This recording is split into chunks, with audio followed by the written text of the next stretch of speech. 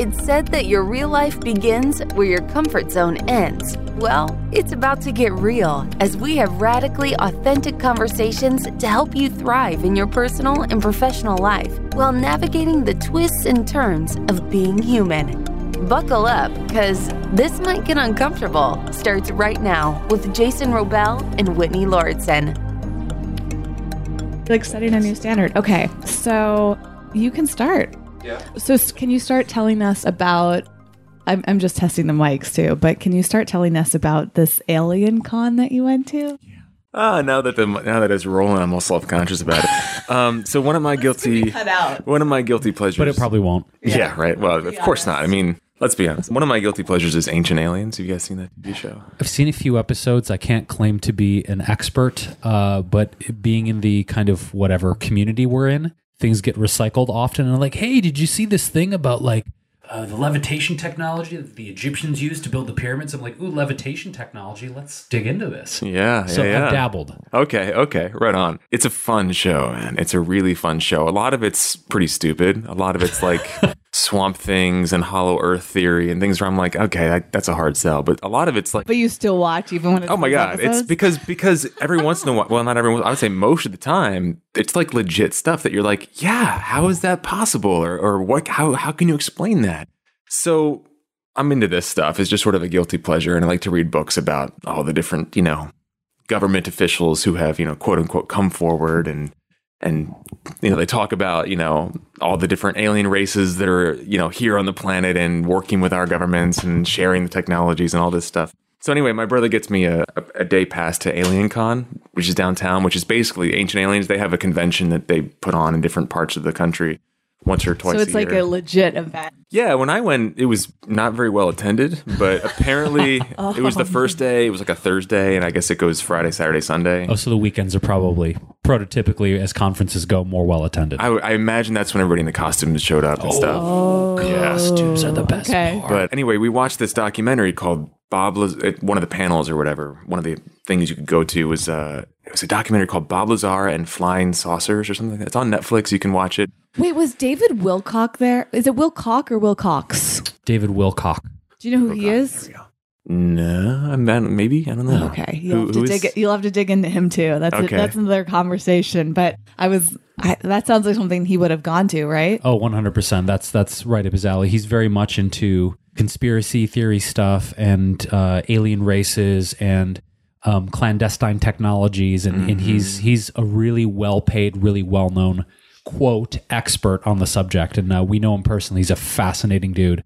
He's tied into the whole wellness community. We met him through our friend Jeff, and also David Wolf. David Wolf. He's got like a couple cookbooks or something, doesn't he? Yeah, he's one of the world foremost experts on superfoods and longevity and super herbs and he had the big longevity conference. Yeah. That was his. That was not his event, but he was very much involved. Correct. Okay. Anyway, so Bob Lazar. Anyway, so Bob Lazar was this guy who worked at Area 51, and it's a fascinating. It's way too much to sort of go into now, but it's a fascinating sort of story. And essentially, they've made this documentary about him and how, like, when he started to come forward with some of these things that he had experienced at Area 51. Such as? There were little things like in the Joe Rogan interview, which is what started this whole conversation. He was interviewed on Joe Rogan. And Bob Lazar is a pretty reclusive guy. He doesn't have books. He doesn't do the speaking circuit. He's not trying to sell anything. He just kind of wants to be off the radar, but he thinks people should know about this stuff. So in that interview, he talked about, Joe asked him, like, have you ever seen one of these flying saucers in person? And he was like, yeah, I have. He's like, they would bring us out, occasionally to like do these little test flights with these things. And he said they're maybe 24 feet in diameter at the largest. They're clearly built for like smaller physical creatures. He said he looked inside one and saw what they looked like and everything. And do you believe, like, after all of the things that you watch and listen to, like, do you feel like this is legit? I mean, I want to believe. That's the thing, right? Yeah, it's like throwback. It's so interesting because it's like, are we conditioned to think it's kind of nuts and maybe a made up story, or is it the opposite where everybody's talking about it and so it's really easy to make up? That's what I wonder. It's like, I think it's interesting when things are discussed so much in our culture, we just don't know what's true or not. Yeah. My take has always been like, if you are a rational person, and I know that's a subjective sort of perception, but if you're a rational person and you steep yourself in this world enough, eventually you'll be able to sort of separate the bullshit from the stuff that is a bit more legit. You'll see certain things come up over and over again, and you'll be able to sort of identify who they're coming from and whether that person's full of shit or whether this. So there's a lot of stuff that I'm like genuinely compelled to believe in. And there's a lot of stupid shit as well. I mean, on a macro level, real quick, right? The thing that I trip out on is, aside from extraterrestrials or aliens or anything like that, I think about just technological advances in general and how much of the technology we are currently enjoying right now in this moment with you on planet Earth in 2020 during the time of this recording, and how much of that technology was not only available but developed decades ago that the government had and was like, we're just going to hang on to this for ourselves for a while and the public will get it eventually, which makes me think, what are they experimenting with now and perfecting now that 30, 40, 50 years then we'll have access to? Because I do believe that's part of the life cycle of the development of technologies, stuff behind closed doors, which fascinates the hell out of me. Yeah. What they must have.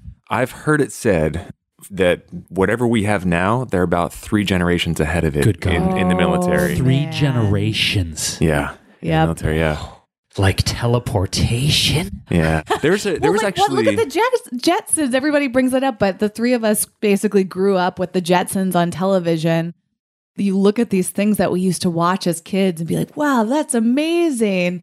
And now we have a lot of that same technology that was on this like made up cartoon and we don't even think about it. Yeah. We're just like, oh yeah, let me check my fucking super smart internet connected watch. Yeah. Last night I was at my friend's house and they have that new Facebook portal, which is that thing freaks me out. It's very freaky. It's basically a Jetsons device because it's a huge like iPad like screen with a camera built in, and it follows you around the room. Oh, that's because it's... Oh, I'm sorry. Did you say... You mean spies? Yeah, it's like basically Amazon. Let's be clear. When you say follow, you mean spies on you. Yeah. Yeah, it's really... And that I wonder too, because I love all my Apple products. And yet I wonder, like, you know, Trevor and I are both wearing our Apple watches. We have iPhones. We have Apple computers. I have a HomePod with Siri on it, which is really convenient, right? It's like... to shout across the room, you know, I'm not going to say it right now because then I'll get a response, but you know, you can ask for something. And now I've started using voice technology in all sorts of ways that I was kind of like,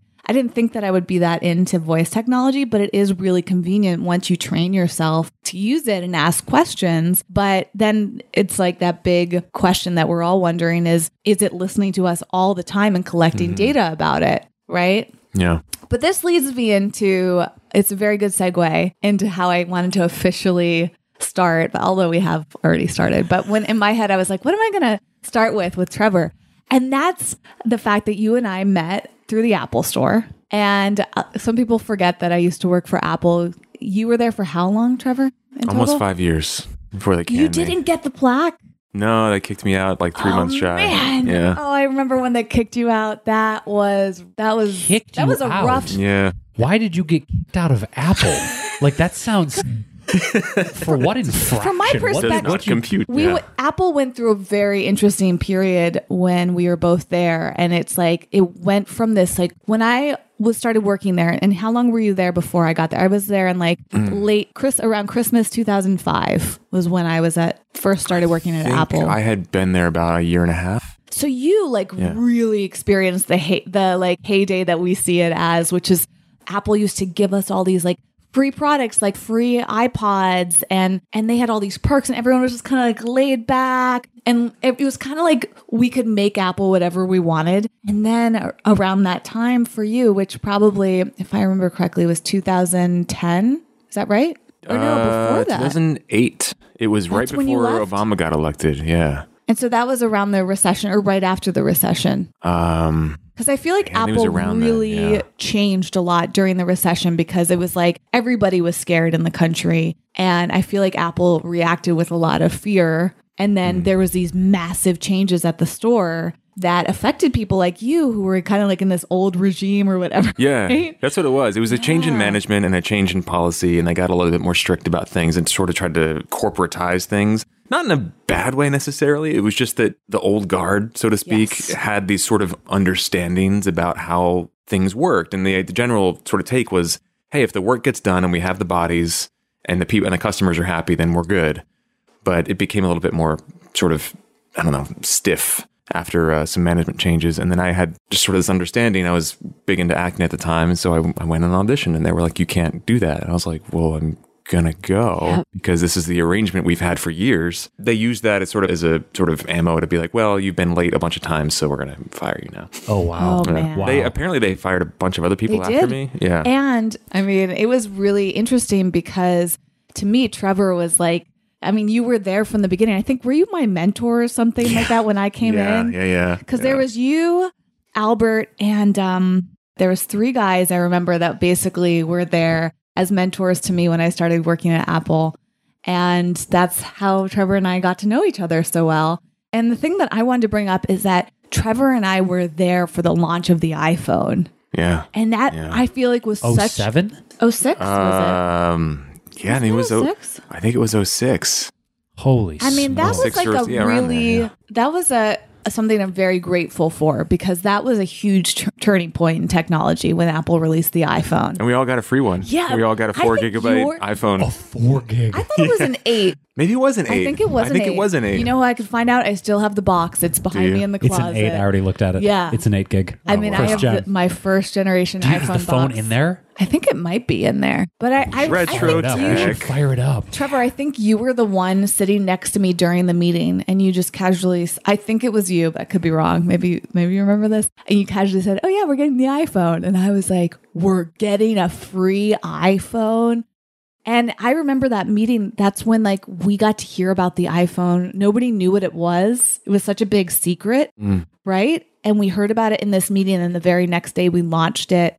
So we were there at the store experiencing how everybody else experienced the iPhone for the very first time, which was like a really cool thing. It was a cool time. Yeah. Right? Like, remember we had these massive lines and people waiting and everyone was so excited. I think there's even pictures probably with me and you at the Apple store on the day the iPhone launched. Probably. Yeah. pull that yeah. up.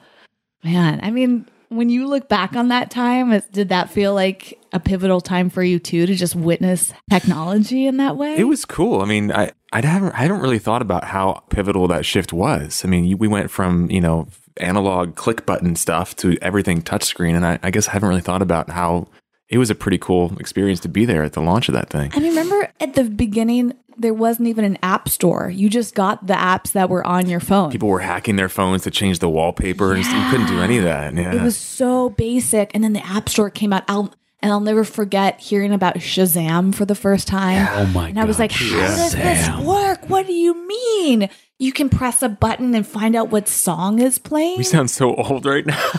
I mean, I don't mean to sound dated, but it's just, No, I all of feel us like do. it's such a gift. It's kind of like when my grandfather would tell me stories of when televisions first became available, like what it was like to just sit around and listen to the radio. And I'm like, what do you mean you didn't have TV or the cars? Even actually, I was on the phone with my dad about an hour ago and we were talking about the movie 1917. And he's like, oh yeah, I have some old letters or a journal entry from your great grandfather about his time in the war. And I'm like, that is No so kidding. cool that, That is we're really still cool. connected to these times that really weren't that long ago, but feel like an eternity ago. And we get to witness all these changes. But I think part of the reason I wanted to bring up the iPhone launch is because since that time, which was less than 20 years ago, so much has changed. Technology has changed so rapidly. My grandfather and other people in my life have witnessed the development of cars and television and, like a few things. But the three of us and most people listening have witnessed massive, massive changes in such a short amount of time.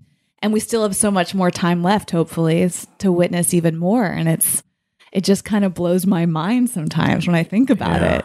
What's weird? Actually, the one more thing I want to bring up is podcasting, Trevor, is that I remember you talking about podcasting back in the day. You were teaching iTunes, I think, right? Yeah, and a is this correct? podcasting workshop. Yeah. You were talking about, and I remember because you and I both taught classes at Apple up on the stage in the theater. And I remember teaching iTunes at one point and being like, hey guys, guess what? There's this thing called podcasts and you can go learn for free. That was it. That was like what a podcast was back then. You could like learn French for free. There was like free French lessons. Yeah. And it was kind of like people were teaching more on podcasts. I don't know if interviews were as They were big more back then. they were more informational and less brand focused or promotion focused. Like colleges had, like universities, you could go on there and take free courses through podcasting. Yeah. And you started your podcast or career, right? Like pretty early on.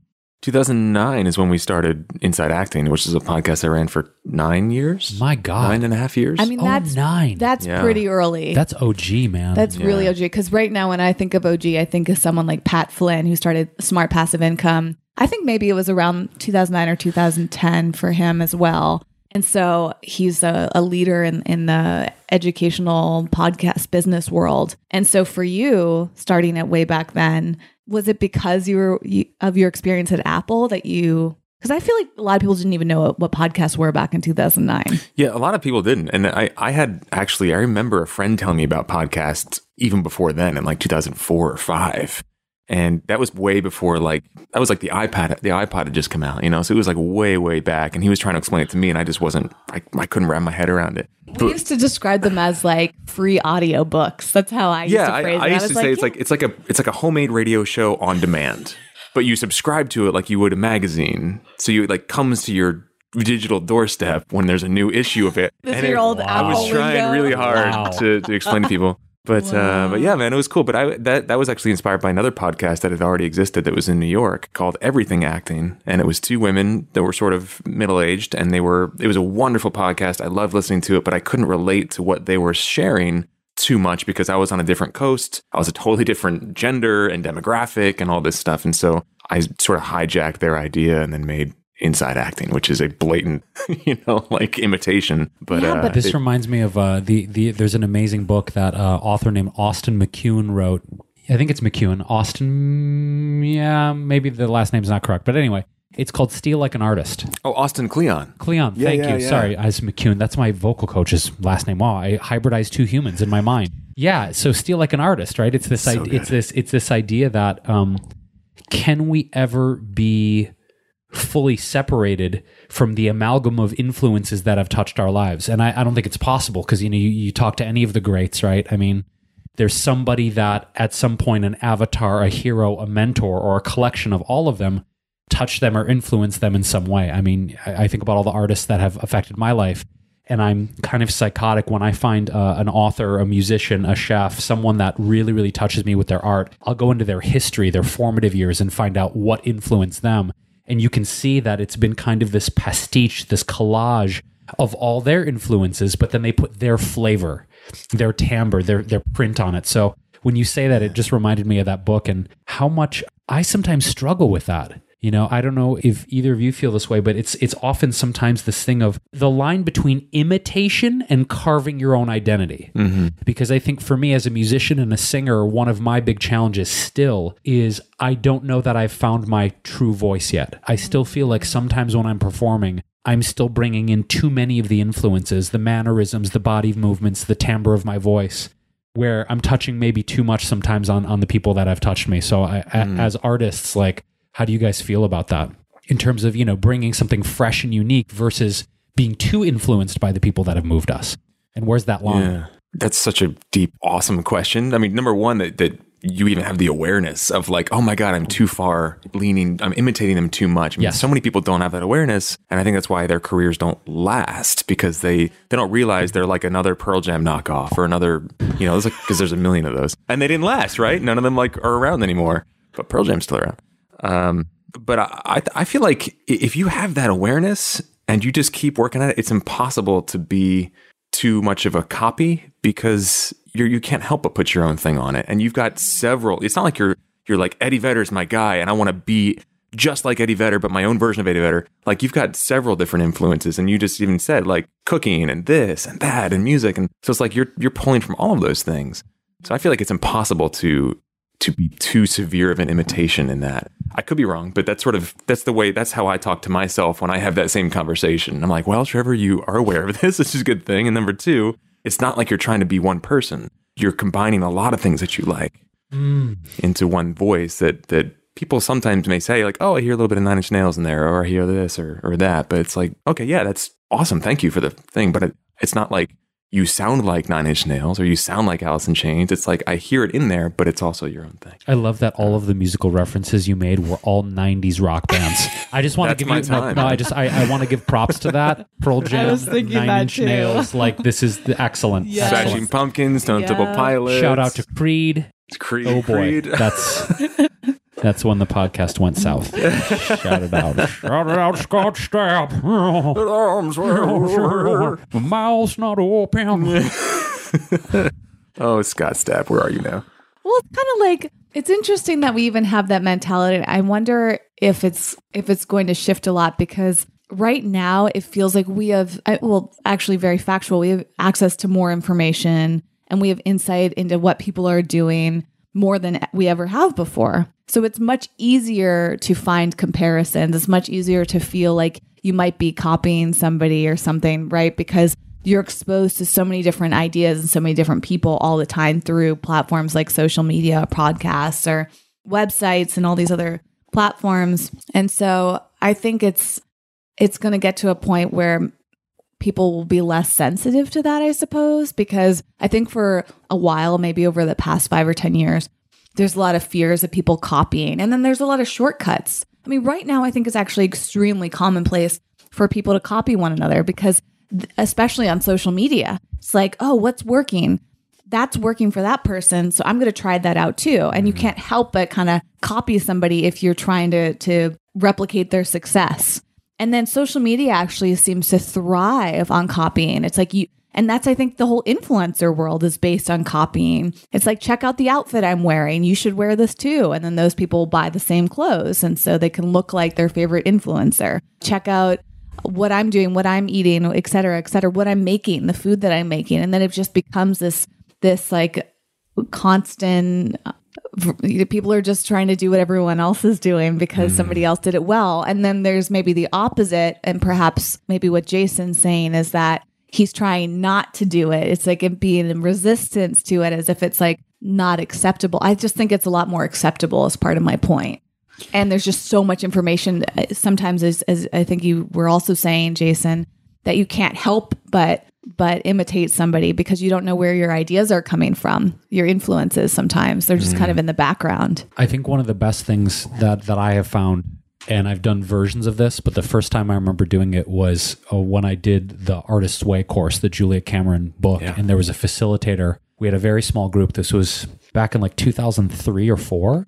And one of the tenets of that, of course, with the morning pages and the artist dates and all of those things, was doing a detox. They didn't call it that, but I call it that now. Is this detox of information being presented to you. So for the course, I remember one of the directions that the instructor gave us was no listening to any outside music, no TV shows, no books. I mean, social media, what did we have back then? MySpace? Like, no MySpace. But her point was, when you liberate your consciousness from being constantly bombarded with other people's creativity, there can be space for your own organic creative impulses to rise more, rather than potentially imitating other people. And I remember how liberating that was to do that for the first time. Did you do the whole week of no outside information? And you know what? I love music so much, and I'm so used to listening to new albums and talking to friends and to this day, constantly like just devouring music voraciously all the time, new music. So I remember I felt like a junkie. It was like, what do you mean I'm not going to listen to music for a week? But it forced me to sit down at the guitar or the piano and just come up with whatever wanted to come out. Yeah. Which was a fascinating, I call it a detox. It was like a creative detox. Wow. Yeah. So no movies, I've done The Artist's Way several times, and I love it, but I remember that week in the book, at least, it's about no reading. She calls it reading deprivation. Yes. But did you actually do like no movies, no music? Correct. So besides making music, what else did you do? Journaled a lot. I remember I wrote a lot. I wrote a lot of lyrics to new songs, and I just sat down at the instrument and was like, this is the only option. I've willfully chosen to delete all the other options and be myopically focused on whatever wants to come through my voice, the instrument, or my journal. I remember that was it. There was voice, it was the instruments, it was my journal, and that was it. And it was so cool to just have that laser of a focus. And Whitney, with you bringing up all the technology and all the outlets and all the information, I feel like that's even more potent than ever. And in terms of technology, the cool thing that I just want to interject here really quick on this subject, our friend Adam Yasmin, we did this event with him, which was all about mindfulness in the digital age, the sense of how to create a framework to stay mentally, emotionally healthy in an age of information overload. And I think there's a lot of technology that is like anti-technology technology. Like our friend Adam just got this thing called the Light phone, which apparently is this minimalist phone. I've seen it. I saw it yesterday, where the only thing you can do is call, text, and it has an alarm function. And that's it. It has three functions: call, text, alarm. It's like the iPhone when it first came out. Right. You know what I mean? But it's like we've had like Nokia phones. I mean, you can just go get like a $10 Nokia phone, but their whole thing is, I guess it's low EMF, it's lower in the blue light spectrum or whatever, and it's ultra minimalist. And they don't call it anti-technology technology. That's my label on it. But I'm seeing more of a movement into getting people less distracted and more present. And that's their whole thing with this phone, is like, get minimalist and shed checking your social media every 5 seconds so you can actually have more presence with people. And our friend Adam, it's interesting to hear his experience about spending time with his daughter, spending time with his partner Pam, spending time with the people in his life, and bringing this phone instead of his iPhone or his Apple Watch, and how much more present he's been feeling as a result of that. I bet. Yeah. That's a key skill, I think, that people are going to have to implement going forward. Which is just mindfulness around how they engage with technology. Because it's not the technology that's to blame. It's our lack of awareness around how it runs our lives. Well, I think that's an advantage too. Earlier, you were pointing out, Trevor, how we sound so old because we remember what it's like to not have an iPhone. And it's funny because it's only 10 years ago. Right. And we remember Creed too, by the way. 13 years ago. Yeah. iPhones and Creed. But it's funny because, I sometimes feel a little bit sensitive about the age topic, especially because I spend a lot of time on social media just observing it because I'm fascinated by it. It's entertaining and it's part of my work. And so I'm on TikTok a lot. I talk a lot about that. And TikTok is dominated by teenagers and 20-year-olds. And there's kind of like this insecurity that anybody over 25 seems to have on TikTok. Like, oh, I'm an old person on here. And it's just kind of funny when people in their late 20s, 30s, or 40s like think that they're old. And I don't know, it's like this insecurity that comes up, and I start to feel a little defensive because I don't see myself as necessarily old or young. A, because it's always relative, and B, why does it matter that? Why do we put like a negative spin on it or an insecure spin on it? In fact, if we kind of flip it and look at the advantage, is that the three of us got to grow up and experience life before all this major technology. When I was growing up, I didn't have my own computer. I had to use my dad's, and it was like a big deal if I got to spend like an hour on the computer, right? Mm-hmm. We used the computer at school, but it was like every once in a while we'd use a computer at school, but mostly we're writing things down. And to me, I'm so grateful for that because I didn't have to deal with the craziness of social media, which affects me a lot as an adult who's already fully cognitively developed, right? I think our brains don't, what's the right term, but they're not fully developed until we're like 21 or something like that. Isn't that right? Yeah. Yeah. I just read a really interesting book about that stuff, but go ahead. We can talk about it in a second. Yeah. And first of all, I always want to give a shout out. Trevor and I both love to read, and I love meeting other people like Trevor that read books like I do, because I feel like you and I could like have a book club and just talk about all. That's very rare insular, too. very exclusive. No, but honestly, it's rare, Trevor. I mean, I am usually one of the only people that in my group of friends right now that reads the type of nonfiction books that you and I like to read, like the personal development stuff, but not only reads them, but reads a lot of them. And so that really excites me. And I think it's becoming more and more rare because so many people spend their time on social media. When we were growing up, it was like, don't spend too much time playing video games or watching television. Completely. Right. And now it's like, don't spend too much time on your phone. And it's actually, coming back to the advantage, is that it's hard enough for the three of us to avoid it. But imagine how hard it is for anybody who was born after 2006 with this technology or grew up. And now parents have to decide when to give their kids devices. And kids want devices and know how to use devices when they're super young. I mean, wasn't Adam actually saying that his daughter, who's 4 years old, she knows how to work the Apple TV or whatever and go onto Disney Plus and pick her shows and all of that. Wasn't he saying that, Jason? Correct. Yeah. And it's really cool because it shows the brain, how the brain works.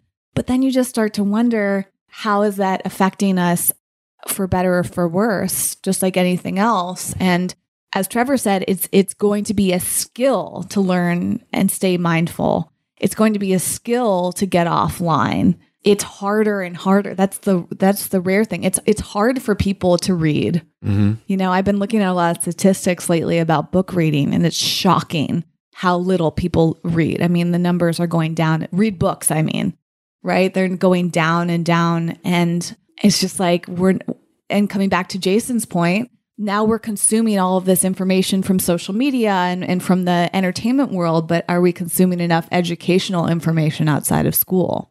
Mm-hmm. Yeah, one thing I've noticed is that if I open up my news app or my social media apps or just look at, Apple rumor sites, it's a guilty pleasure of mine, or Ancient Aliens stuff, I notice if I do that first thing in the morning, by like 11 a.m., I'm fucking fried. Like I can't, my brain is scrambled and it takes like hours of like an information detox for me to get back to like a baseline of like, okay, I can comprehend the world again. So if that's me at almost 39 years old, I can only imagine what it would be like for a teenager or a 20-something whose social value is so tied into these things. Yes, exactly. That's okay. So the thing I want to, first of all, agree with you, Trevor, is that I don't think technology is to blame. People training themselves in the responsible, ethical, mindful use of it, absolutely. The thing, though, talking about kids and the challenges that we didn't necessarily face when we were teenagers or in middle school or high school, in doing some research a few years ago for some stuff I was presenting on mental health, I was looking at research that Harvard Health had done around SSRIs and antidepressants, and specifically around teenagers and young people, and found that in their studies, children aged 15 to 21, suicide was one of the leading causes of death. Right, so it's like, I'm not saying social media is to blame or technology is to blame, but it's interesting to see that if one of the leading causes of death in America for people aged 15 to 21 years old is suicide, it's curious to think about how much this distraction, the social pressure, high school and middle school is already tough enough to feel like you belong, to feel like you fit in. I went through a lot of darkness at that age, and I can't even fathom the attendant extra layers of pressure of keeping up on TikTok and Instagram and Snapchat and the comparison trap. But for me, that statistic really just jumped out, and it hurts my heart when I even think about all these young people taking their lives, and us asking why, like getting into like the nitty gritty of why is that happening, and how can we create a better support system for young people rather than here, just take a Xanax, take a Xanny, chill, take a Prozac, chill, because I feel like that's an epidemic in itself. Is just, oh, your kid's got a problem, throw a pill at them. Yeah. I feel like 3 courses that need to be taught in all schools from, 5th grade on are mindfulness, personal finance, and conflict resolution. Amen. Wow. Amen. If we could teach those skills to kids in like the same way we teach them history and math and science and all that stuff, we would have a very different world.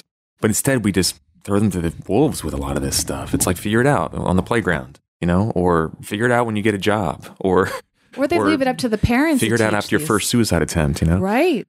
And it becomes the responsibility of a parent. And we know how much pressure, none of us have children, but through my close friends and just staying informed, you see how much stress parents are under. And especially younger parents who are perhaps around our age, I think the temptations of devices is so big. A lot of people I talk to just feel very conflicted. They're like, but it's so easy to let my kid watch Disney Plus all day. It's so easy to give them an iPad and watch Netflix Kids or play all these games. I just need a break. So I'm going to give my children this so that I can take the break. And then, our parents, I guess, would do that too for us. Like growing up, we could watch a certain amount of television or play video game, whatever.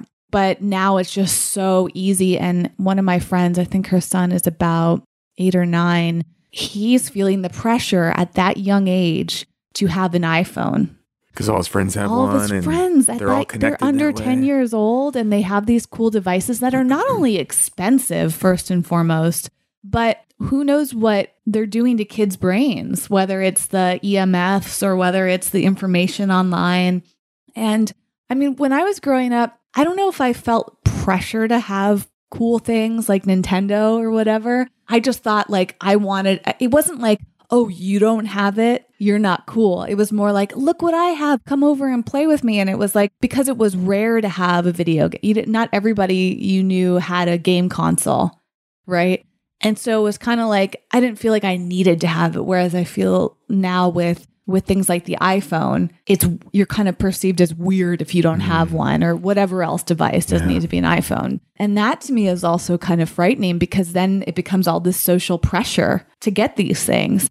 And then because we're so driven by the desire to fit in and be accepted by other people, we start to make decisions that aren't based in mindfulness. I mean, I think maybe the bigger issue that we're kind of talking about here is external versus internal. We're taught so much about how to operate externally and not enough about how to operate internally. Amen. And that's what you guys are doing with Wellevator, which I just love. It's so much about, like, I was looking at your website earlier before I came here because I wanted to be as up on the latest as I could be. Mutually stalking each other. And I was just so, it was such a wonderful feeling to see the work that you guys are doing in the world, which is so focused on these intangible things of like, feeling control of your life, do the things that make you happy, learn how to like nurture your healthy habits and define what healthy means for you. And I was just looking at all the blog posts and, listening to the podcast episodes, and like, you guys are doing really important work. And what's coming up for me right now is I actually want to ask you guys, what are your mindfulness practices around technology specifically? We've outlined how damaging they can be. What do you guys do to sort of help not only protect yourselves, but also what would you recommend to other people as a place to start? Well, maybe we can just all three of us bounce off some ideas. I love that. Yeah, thanks for opening that up, by the way. And actually that's something that I'm working on a blog post for wellevator.com right now, which, by the way, for the listener, we have all the show notes from the episodes on wellevator.com. So if you're enjoying this conversation, you want to check out the books and Trevor and everything else that we're discussing here. Maybe I'll find some old photos of us at Apple and put them in there. There's a few on Facebook. Yeah. We're babies. That's at wellevator.com, wellevator.com. Just look for the podcast section and you can find this episode. So in terms of, it's really interesting when it comes to the mindfulness, because as Jason mentioned, we spoke at an event about a little under a week ago. And it really got me thinking, because as much work as we do around mindfulness and well-being, through that panel discussion that we are on, I realized I still have, and I guess this is actually always the case, but it really started getting me reflecting on the opportunities that I had. So I feel like I'm kind of only doing the basic work right now. My first thing is, how long can I go when I wake up without checking my phone? One thing that was brought up by one of the other panelists, which if you didn't know about him already and his work, Trevor, I feel like you'd be really into it. His name's Tommy, and he has a company called Brick. And it's about like turning your devices into a brick temporarily. So going on literal vacations without using your device and seeing how long you can go without using your device beyond the necessities. And so he has all these great statistics. We'll link to that in the show notes as well. I think he has like some downloads or blog posts on his website about this. And the one that really stuck out with me was how he started talking about how most of us use our phones as alarm clocks. And what happens is that we have to physically touch our phones to turn off the alarm. And we are so, what's the word I want to use? Vulnerable, for lack of a better word in this moment, when we first wake up. Impressionable maybe is the word I was looking for, where we're still coming into consciousness when we wake up. And so if we pick up that phone and immediately start taking in information on the phone, reading our text messages, our emails, checking Apple News if you're on an iPhone, checking, whatever else, like going on social media. If we do that the first thing in the morning, we're starting to put all this information in our heads that has a massive effect on us throughout the day. What you were saying earlier, Trevor, about how you would read blog posts or whatever earlier in the day. And by 11 a.m., I think is what you said, you would start to feel fried. It reminds me of the research they've done on willpower, how we have a finite amount of willpower each day. And we need to really think of it as a precious resource, because if we use it all up at the beginning of the day, we're literally not going to have any willpower left. So we have to be so mindful of it. And we're the society right now that will use by any means necessary to get more energy. It's like, okay, I'll caffeinate myself to get more energy, or I'll take pills or supplements, or it's like we're obsessed with getting energy because most of us are underslept and we're not getting quality sleep. It's a huge issue. I think like 80% of the population, at least in the US, but maybe the world, has some sort of sleep challenge. I mean, that talk about an epidemic, right? So anyways, this idea of what do we do that first thing in the morning? And are we checking our phones first thing? That to me is something I have to be mindful of every single day, because it is so addicting, literally. Yeah. That we want that hit. We want that for me, it's like information, or because my career right now changes literally every single day. The first thing I'm thinking of is, did I get an email today from somebody that's going to give me an opportunity? And is it time sensitive? Right? And that's another thing, is that I think a lot of us want to check our devices first thing in the morning because we've completely changed our relationships in terms of priorities. People expect you to get back to them really fast, faster than ever, right? If you don't respond to somebody's text fast enough, they think you're mad at them or something's wrong.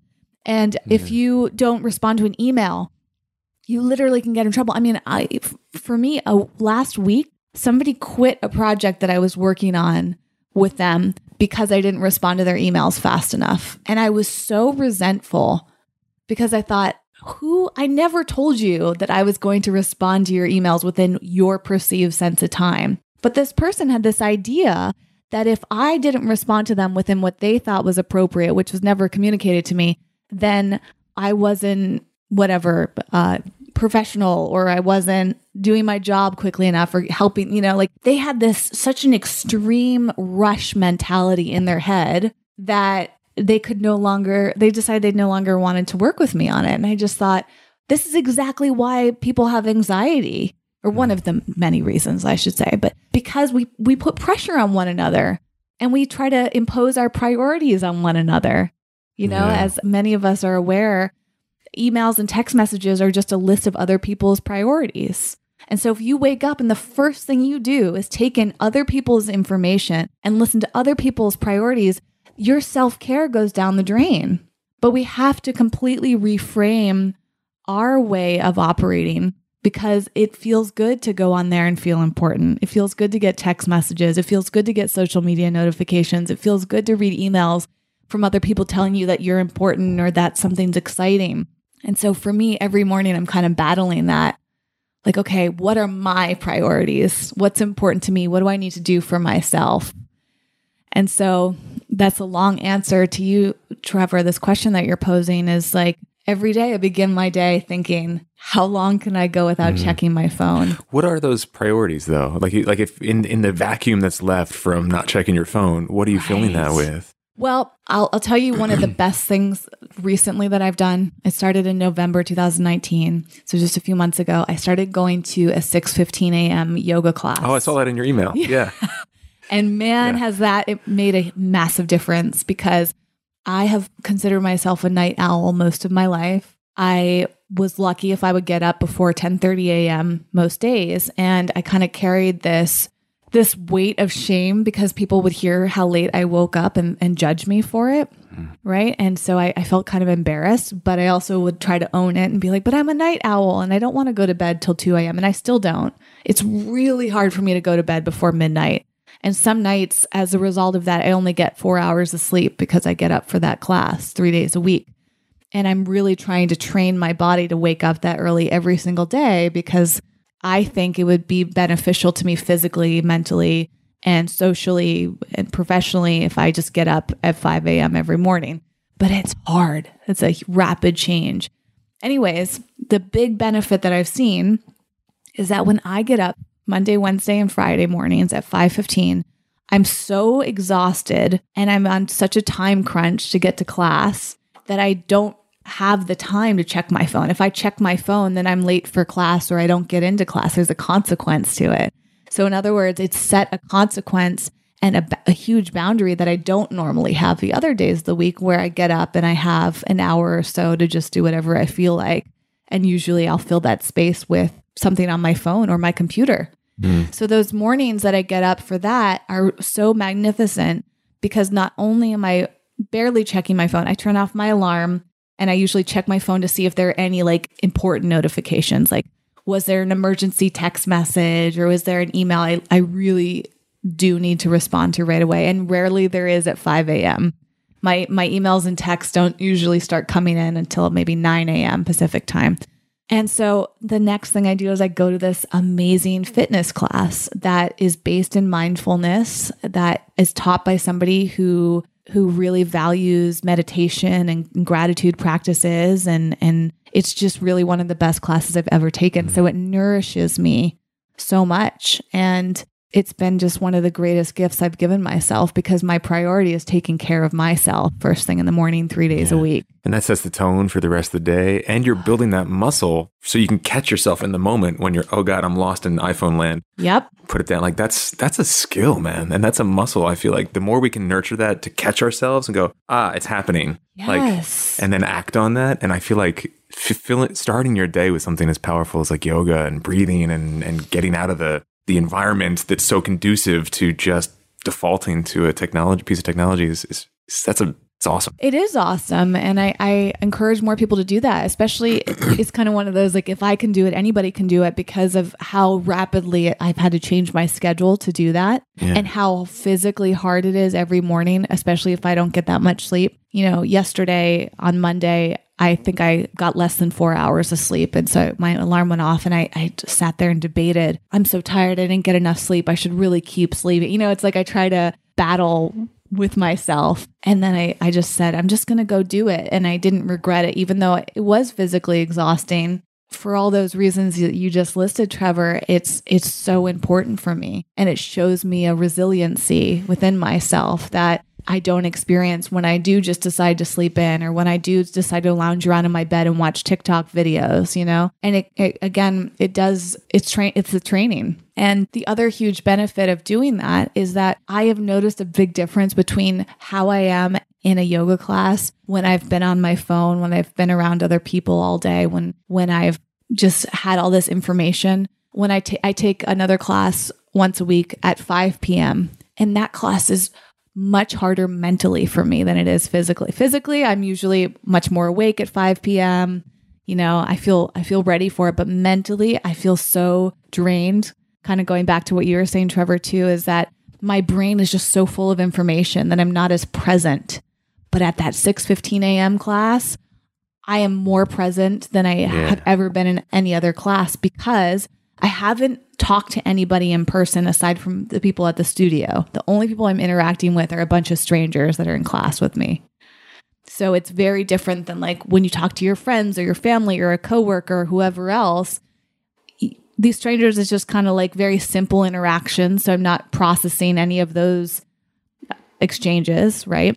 And then because I'm sometimes not reading any information before I go into class, mainly I'm just kind of like getting ready for the day in my head. And I just feel like I'm much more able to focus on my body and the breathing and everything else. And it's such a better experience than other classes when my head is just like full of the day. Yeah. You know? You're still easing into consciousness from the sort of dream world like we were talking about earlier. And I feel like if that first hour of your day is based in something other than reacting to other people's brains. Yes. And requests for you, you know, that's awesome. Our friend Tommy that we mentioned, who runs Brick, he had a great quote from the event we did last week, which was, emails and texts are other people's to-do lists for you. And that hit me, and I was like, you know what? It really is, especially when there's this energy of get back to me, or it's not communicated. People have an expectation that you get back to them right away. But it really is, you know, I have, as part of my morning practice, that sealed container of time for me to meditate every morning, to nourish myself, to take the dog on a walk, breathe, to do all of those things before I turn the phone and the computer on, because I've noticed that prior to doing that and having that really dedicated morning practice for me, at least an hour to 90 minutes in my morning just for me, I would start to feel a sense of resentment, because if I jump into my email on my phone right away, it is people texting me without fail, nearly every single morning. Turn on that phone, ding, ding, ding, ding, ding, bunch of texts come in, bunch of emails come in. And if I'm not nourishing myself on a mental, physical, spiritual level, I get into resentment mode very quickly. And it's not that I'm resentful for other people asking me for things. I'm resentful at myself for not giving myself what I need. And there's almost a self-abandonment. And the resentment comes from a feeling that I've abandoned myself and given too much attention to other people and not met my own needs. So in terms of mindfulness, I've noticed that that's why it's so important for me to have that container in that morning practice to start my day.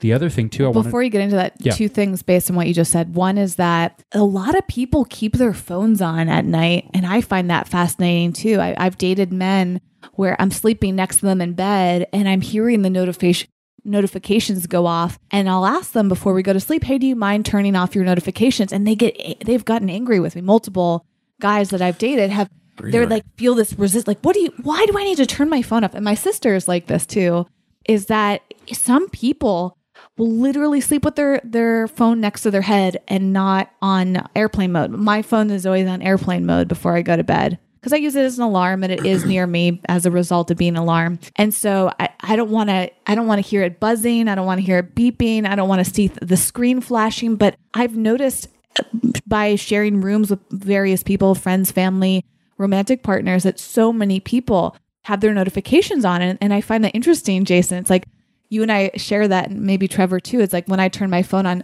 then I see them. But imagine the people that throughout the whole night, their brains are still hearing the noises or seeing it. The subconscious bing, bing, bing. They Even never when you're get a break. Your brain is aware of the surroundings, hearing it buzz. Ooh, I know, isn't that? I mean, but some people don't register that. They think, well, what if there's an emergency?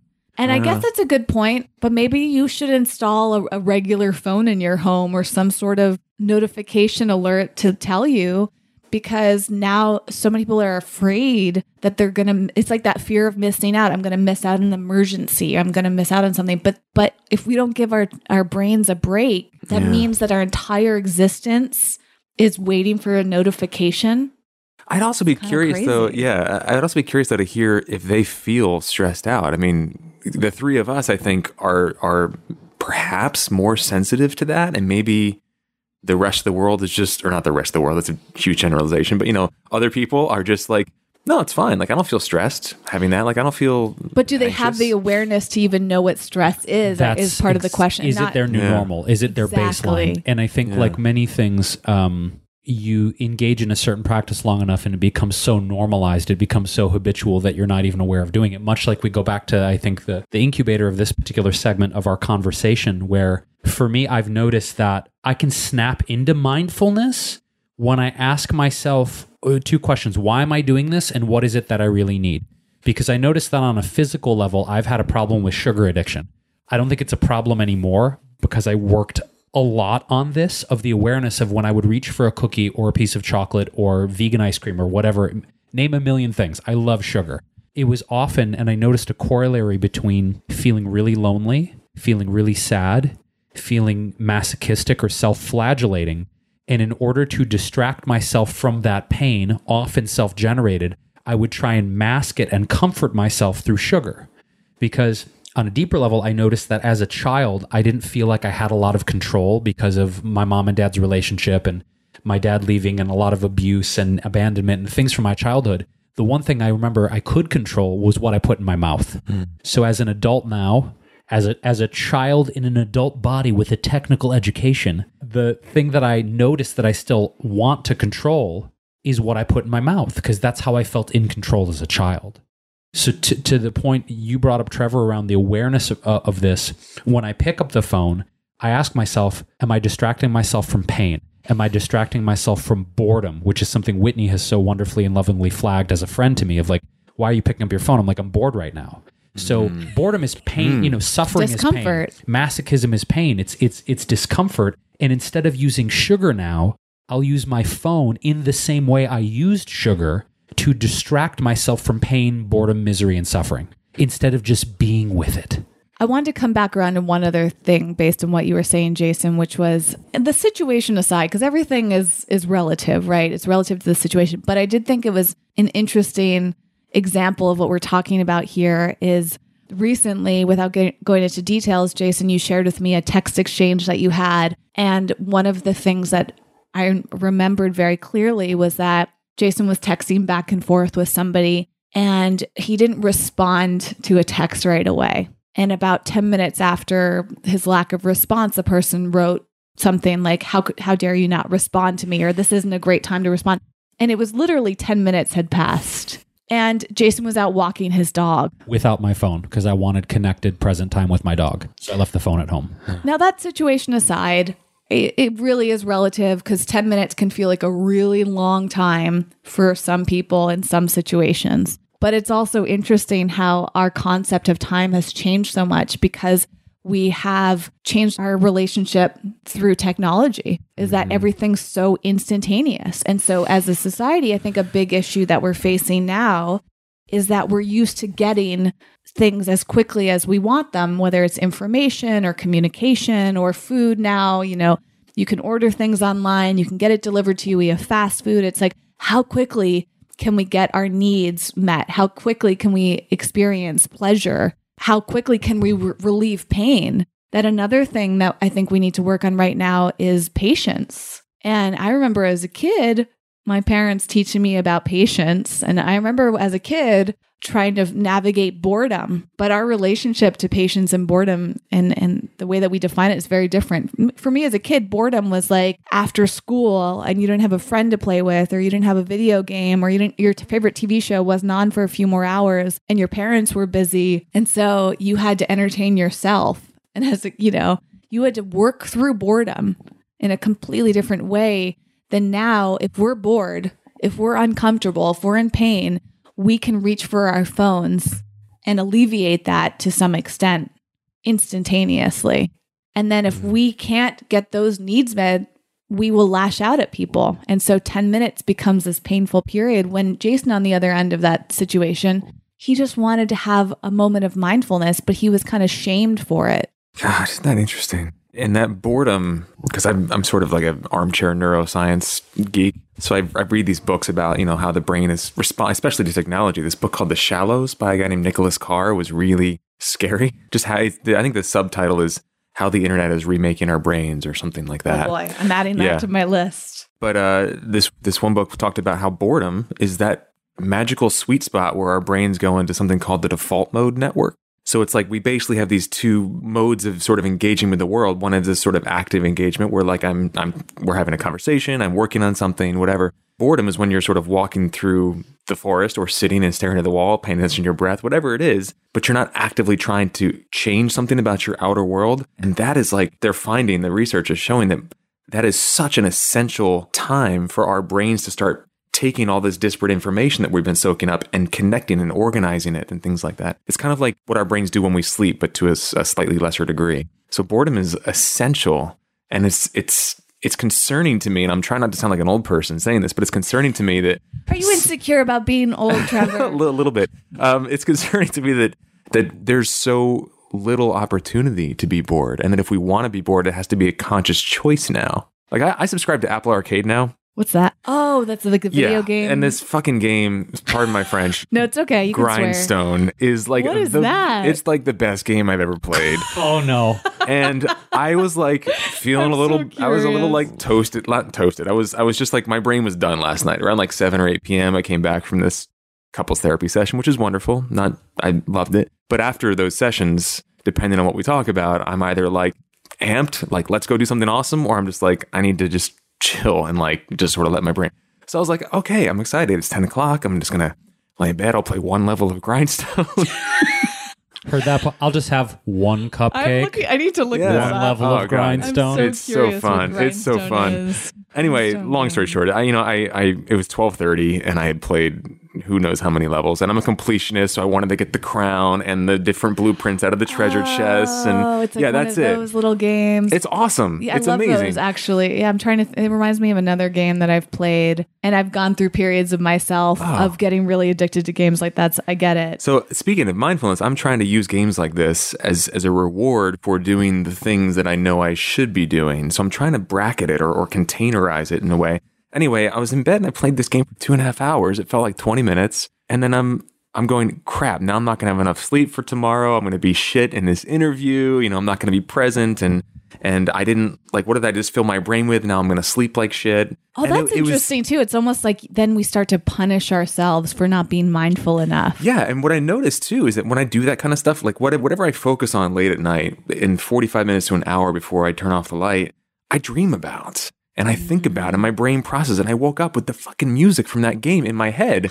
So I know all night long I was seeing the little colored little creep guys and and I was like, God damn it, I feel like I just wasted a night where I could have used that to be bored and let my brain start to maybe think about some of the stuff that came up in the therapy session. And I could have been visualizing or thinking about what's going to move my life forward because I have this general sense of anxiety that I'm wasting away and squandering opportunities. Instead, I played this stupid game, which was awesome and it was fun. It's a mindfulness thing. It's got to be an intentional, like, I'm choosing to do this for this amount of time.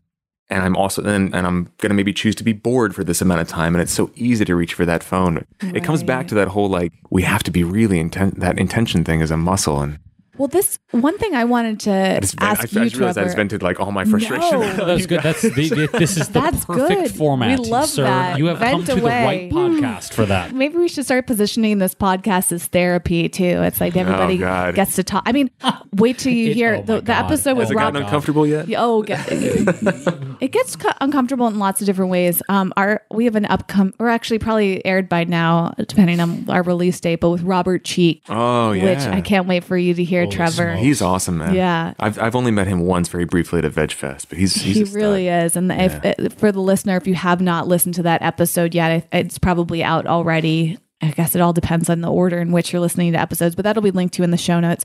Trevor, a follow-up question that I had, because we started off this episode talking about kind of like conspiracy theories. So a question for both of you, and Trevor, I'd love you to begin this in your perspective on it based on all your reading and research and conspiracy theory interest, is that, do you think that technology or all of these things that we're going through right now, is that a form of human control? Do you think that somebody's like a mastermind, like, ooh, I'm going to give people this technology that they'll become addicted to, and ooh, I'm going to use, social media to manipulate people to make money? And do you think that there's like some evil forces at play or manipulative, controlling forces? Because I wonder that from time to time, like, are we as a society being given all of these things that people know are so pleasurable?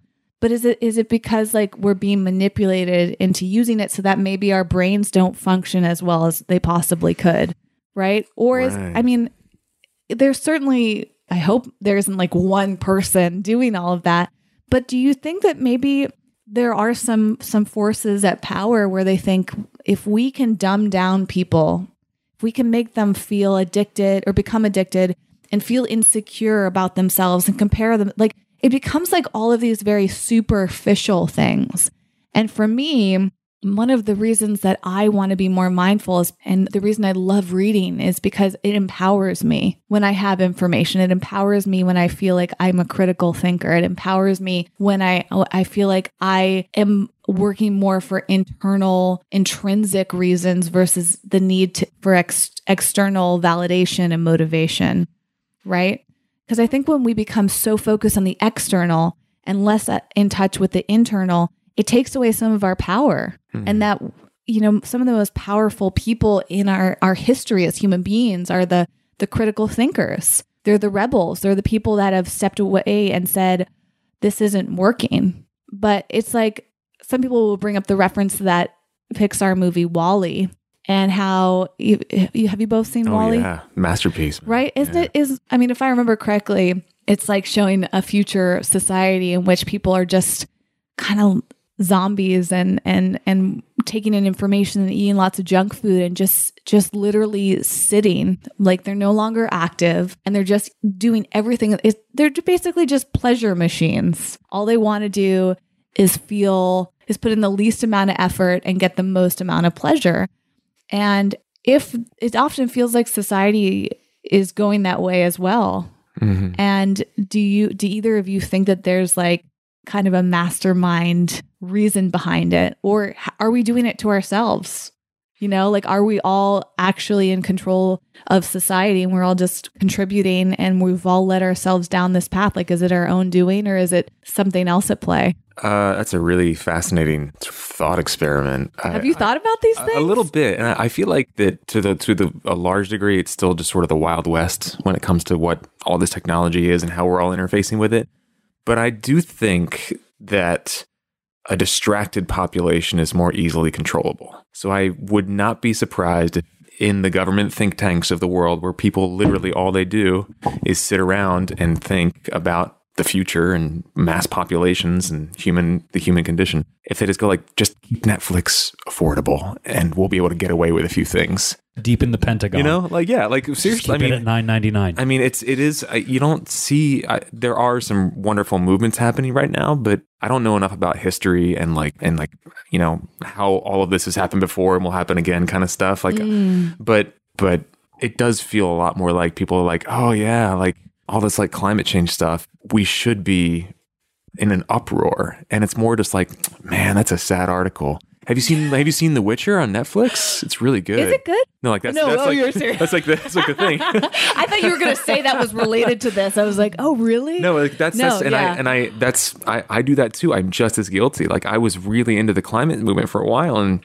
honestly, I had to unplug myself because this is a thing. It's like eco depression or something. It's like a thing where people, they immerse themselves so much in this, and it's just a slew of bad news and inaction. And like, God bless Greta Thunberg, but we need people like her. I wish I could be like her, but I can't. I'm too sensitive. And so I need to like find my area of leverage, my personal protest, my personal, what gives me energy rather than sucks it away. And, but also try to also be a human being existing in the world that has some fun every once in a while. Yeah. So yeah, I'm as guilty as everybody else. I'll read about the coral reefs, things like that, or the Amazon, and I'll be like upset about it. Give it a thumbs up or cry emoji. Yeah, or I'll share it or I'll talk about it, but it's not in me to go stand on the steps of City Hall and protest. I have different forms of activism that I feel more called to. But yeah, I'll read that stuff and then I'll go watch Netflix because I can afford it and because I want to escape from the bad news. So I'm there with the rest of the world, and I don't know what the answer is, but that's my sort of gut level response to. But you haven't come across like conspiracy theory talks about that sort of thing. I'm sure that there's a degree of that, but I don't think it's like that well organized if it is happening. Maybe in countries like Russia or China, but here in like the quote unquote free world, I don't think it's that. Well, that's a relief. Intentional. But that's my I'd like to believe that we're not being controlled and manipulated. Maybe it's like a fortunate thing. Like maybe, as I was saying, we've done it to ourselves, and then people in power think, wow, you've just made our jobs a lot easier because you're really easy to control. Yeah, I mean, there are disinformation campaigns that we've identified, and who knows when it's still happening and whatnot. So I think it's happening, but it's messy, and I think we're fighting the good fight as citizens in democratic nations. But I don't know. I mean, what do you think, Jason? I think that on a basic level of energy and physiology, that a populace that is fed extremely toxic food and toxic fluoridated water and living in densely populated city environments with bad air quality and 5G and being bombarded with constant messages from giant marketing corporations of you're not enough and you're a piece of shit until you buy this thing.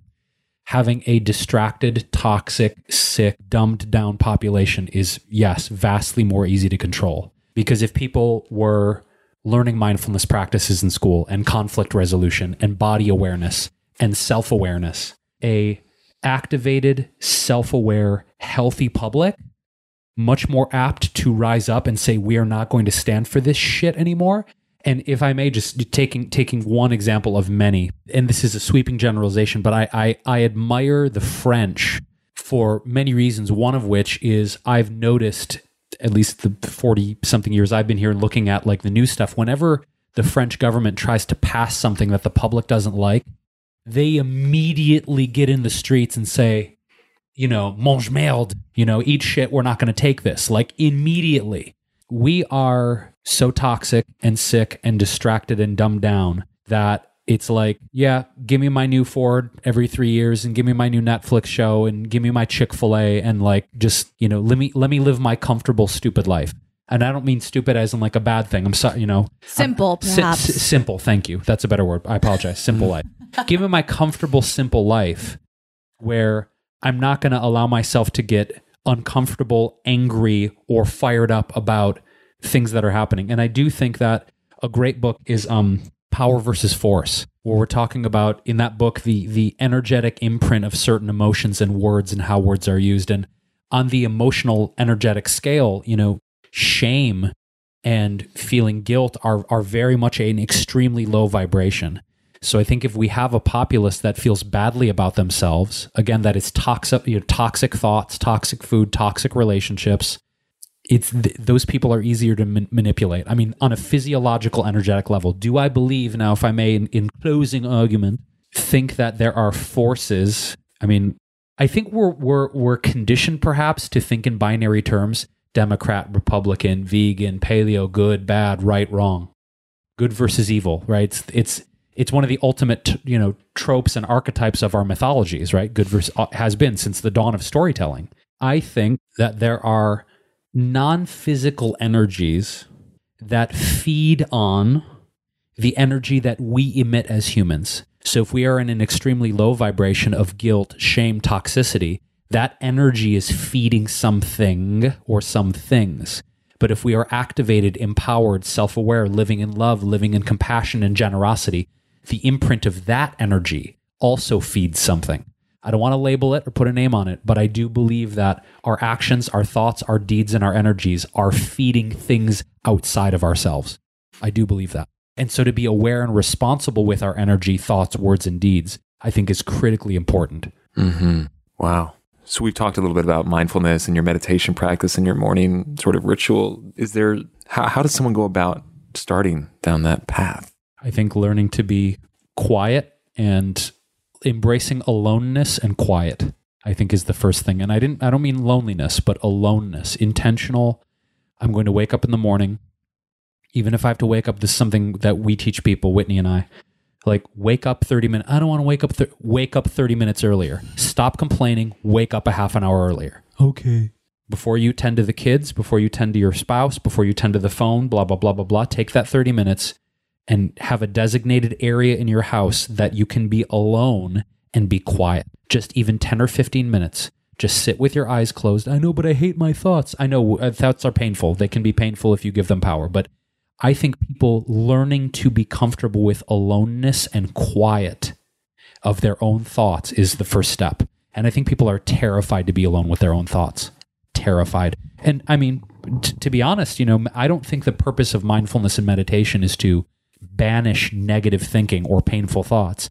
I think it's to be with it and watch them and not give them power. You can watch the pain and watch the suffering in your mind and go, okay, I don't have to do anything with it. I don't have to believe it. I don't have to give it power. I can just be with it. And I think that's the first step, is people just sitting in quiet, intentional aloneness with their painful thinking.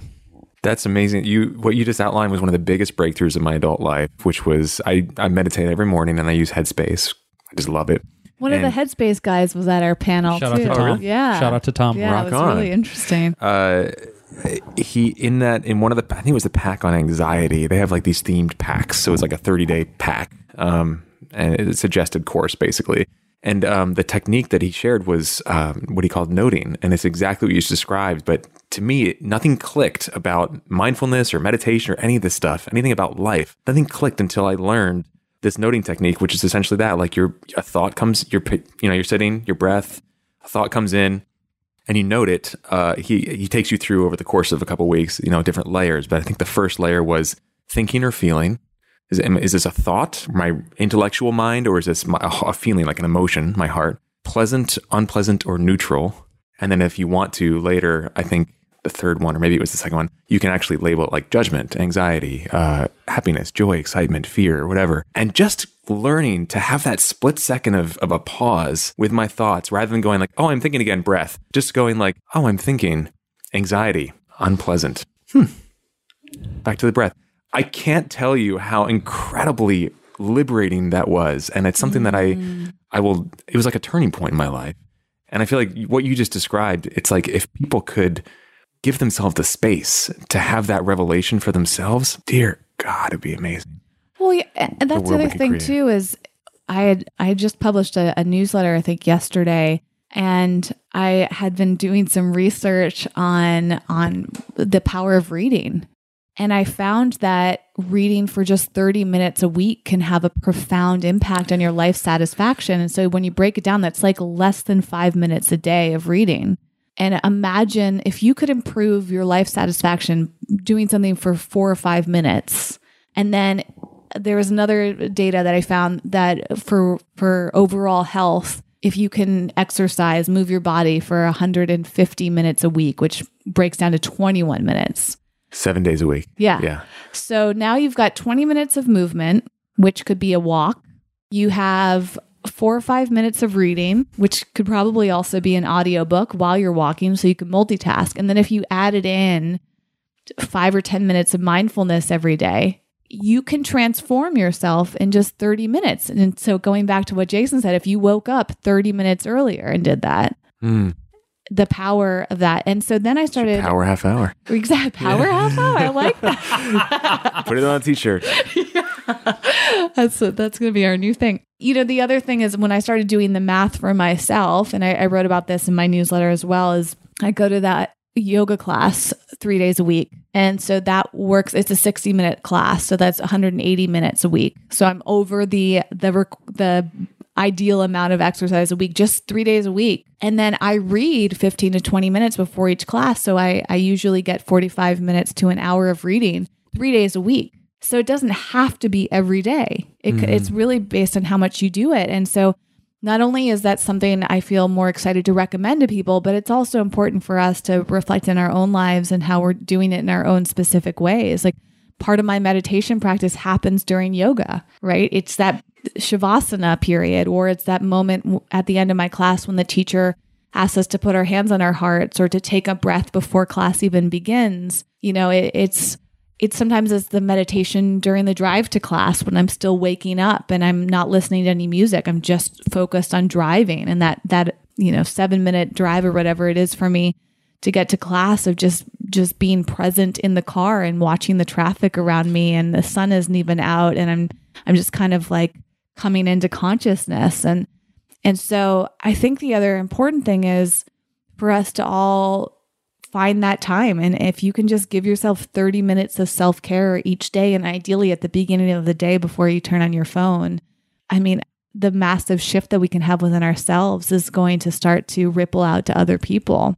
And I think right now we also live in a society with so much resistance to things like this, right? It's this idea of short-term pleasure versus long-term pleasure. And as with this podcast, we're very passionate about showing how growth is on the other side of comfort, outside of your comfort zone. And so sometimes you just have to experience a few minutes of discomfort in order to get huge long-term results. I think the other part of this idea of being manipulated or controlled by other forces that have agendas, a thing that I really think about all the time that I need to constantly remind myself of is that in nature, there's no such thing as scarcity.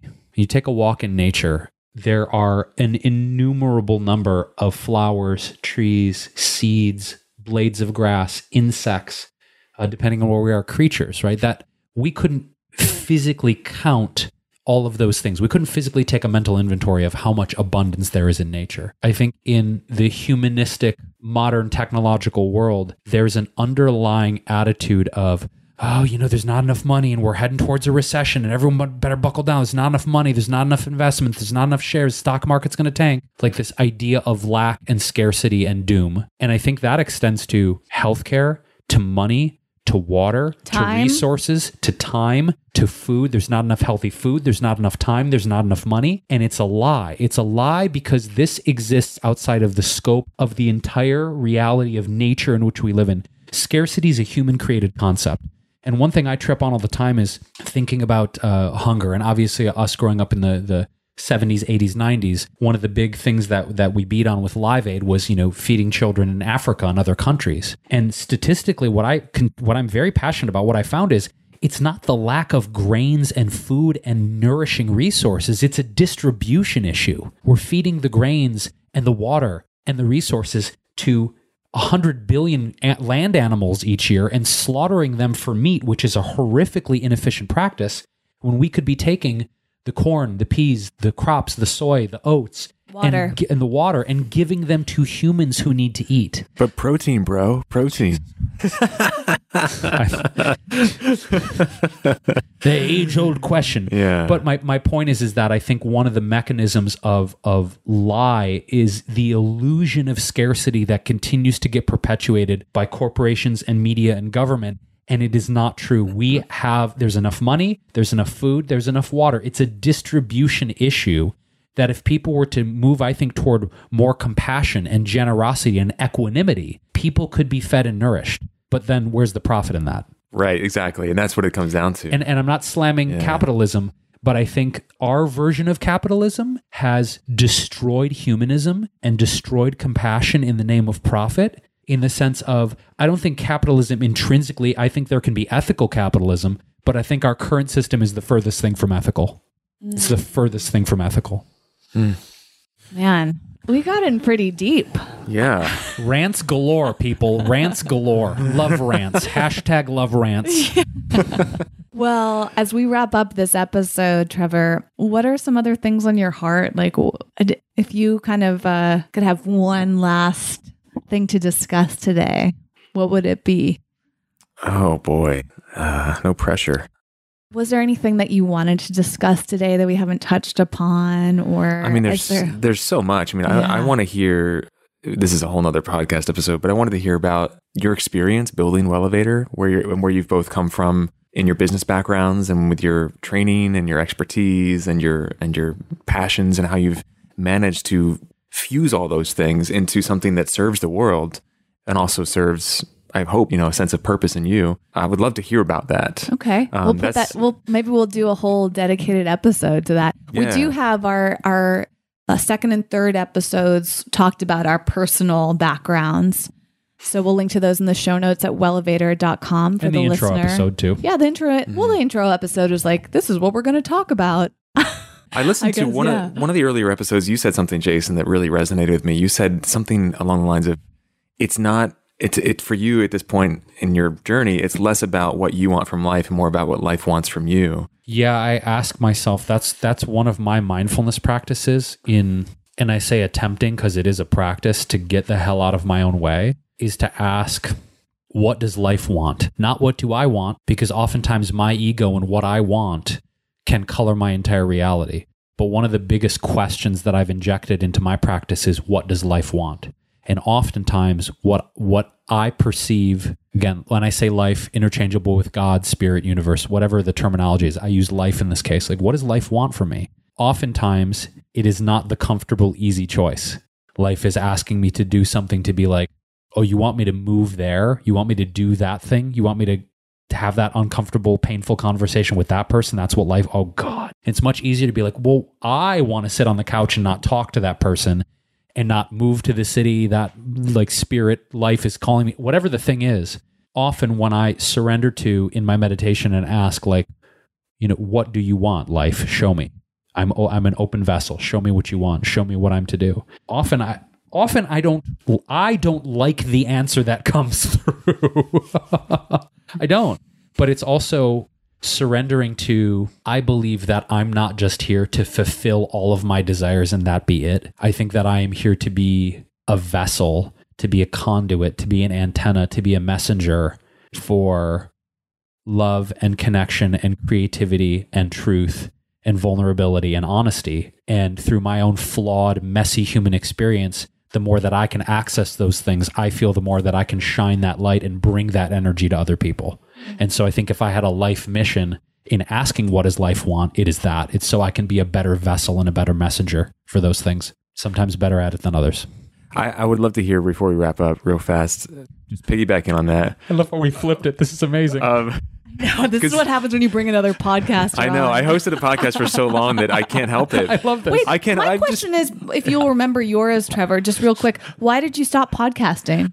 A couple or pause reasons. Podcast? Do you think you'll get back into it? I don't know. It got to a point where it felt very saturated. This, like when I started it, like podcasting was a very novel thing, and not a lot of people had a podcast or knew what it was, and it felt like we were doing something unique and we were offering something unique.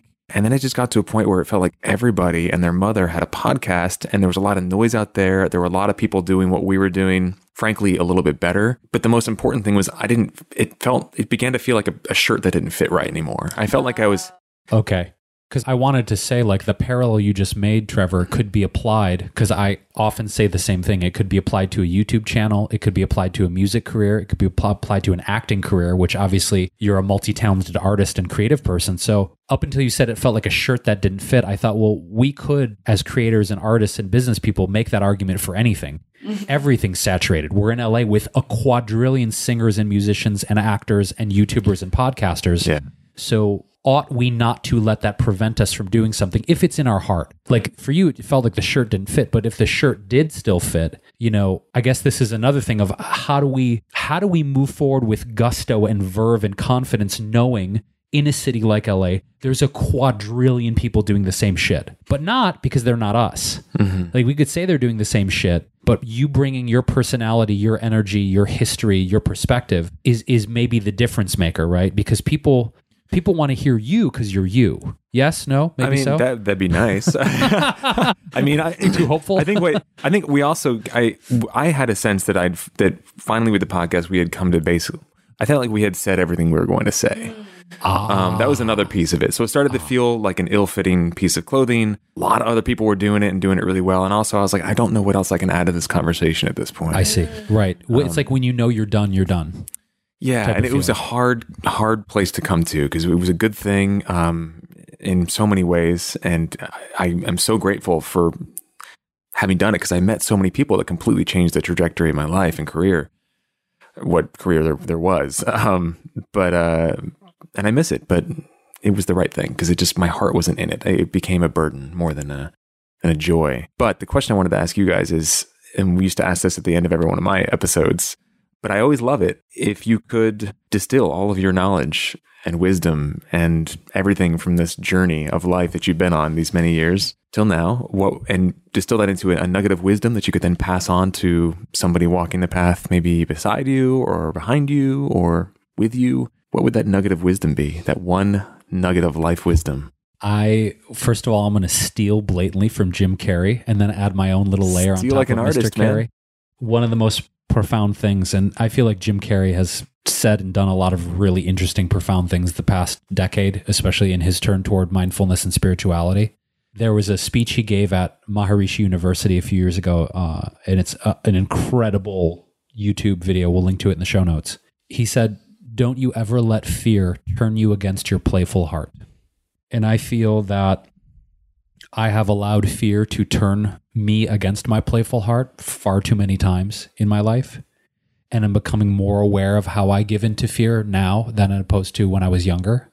But I think fear of failure, fear of rejection, fear of not being accepted, fear of being misunderstood has robbed people from sharing their deepest gifts from the world. And it happens over and over and over and over again. So not allowing fear to derail us, not allowing us to allow fear to turn us against ourselves is the biggest thing. And the other thing I think is to treat life as an experiment, as practice. Like it doesn't have to be so fucking serious all the time.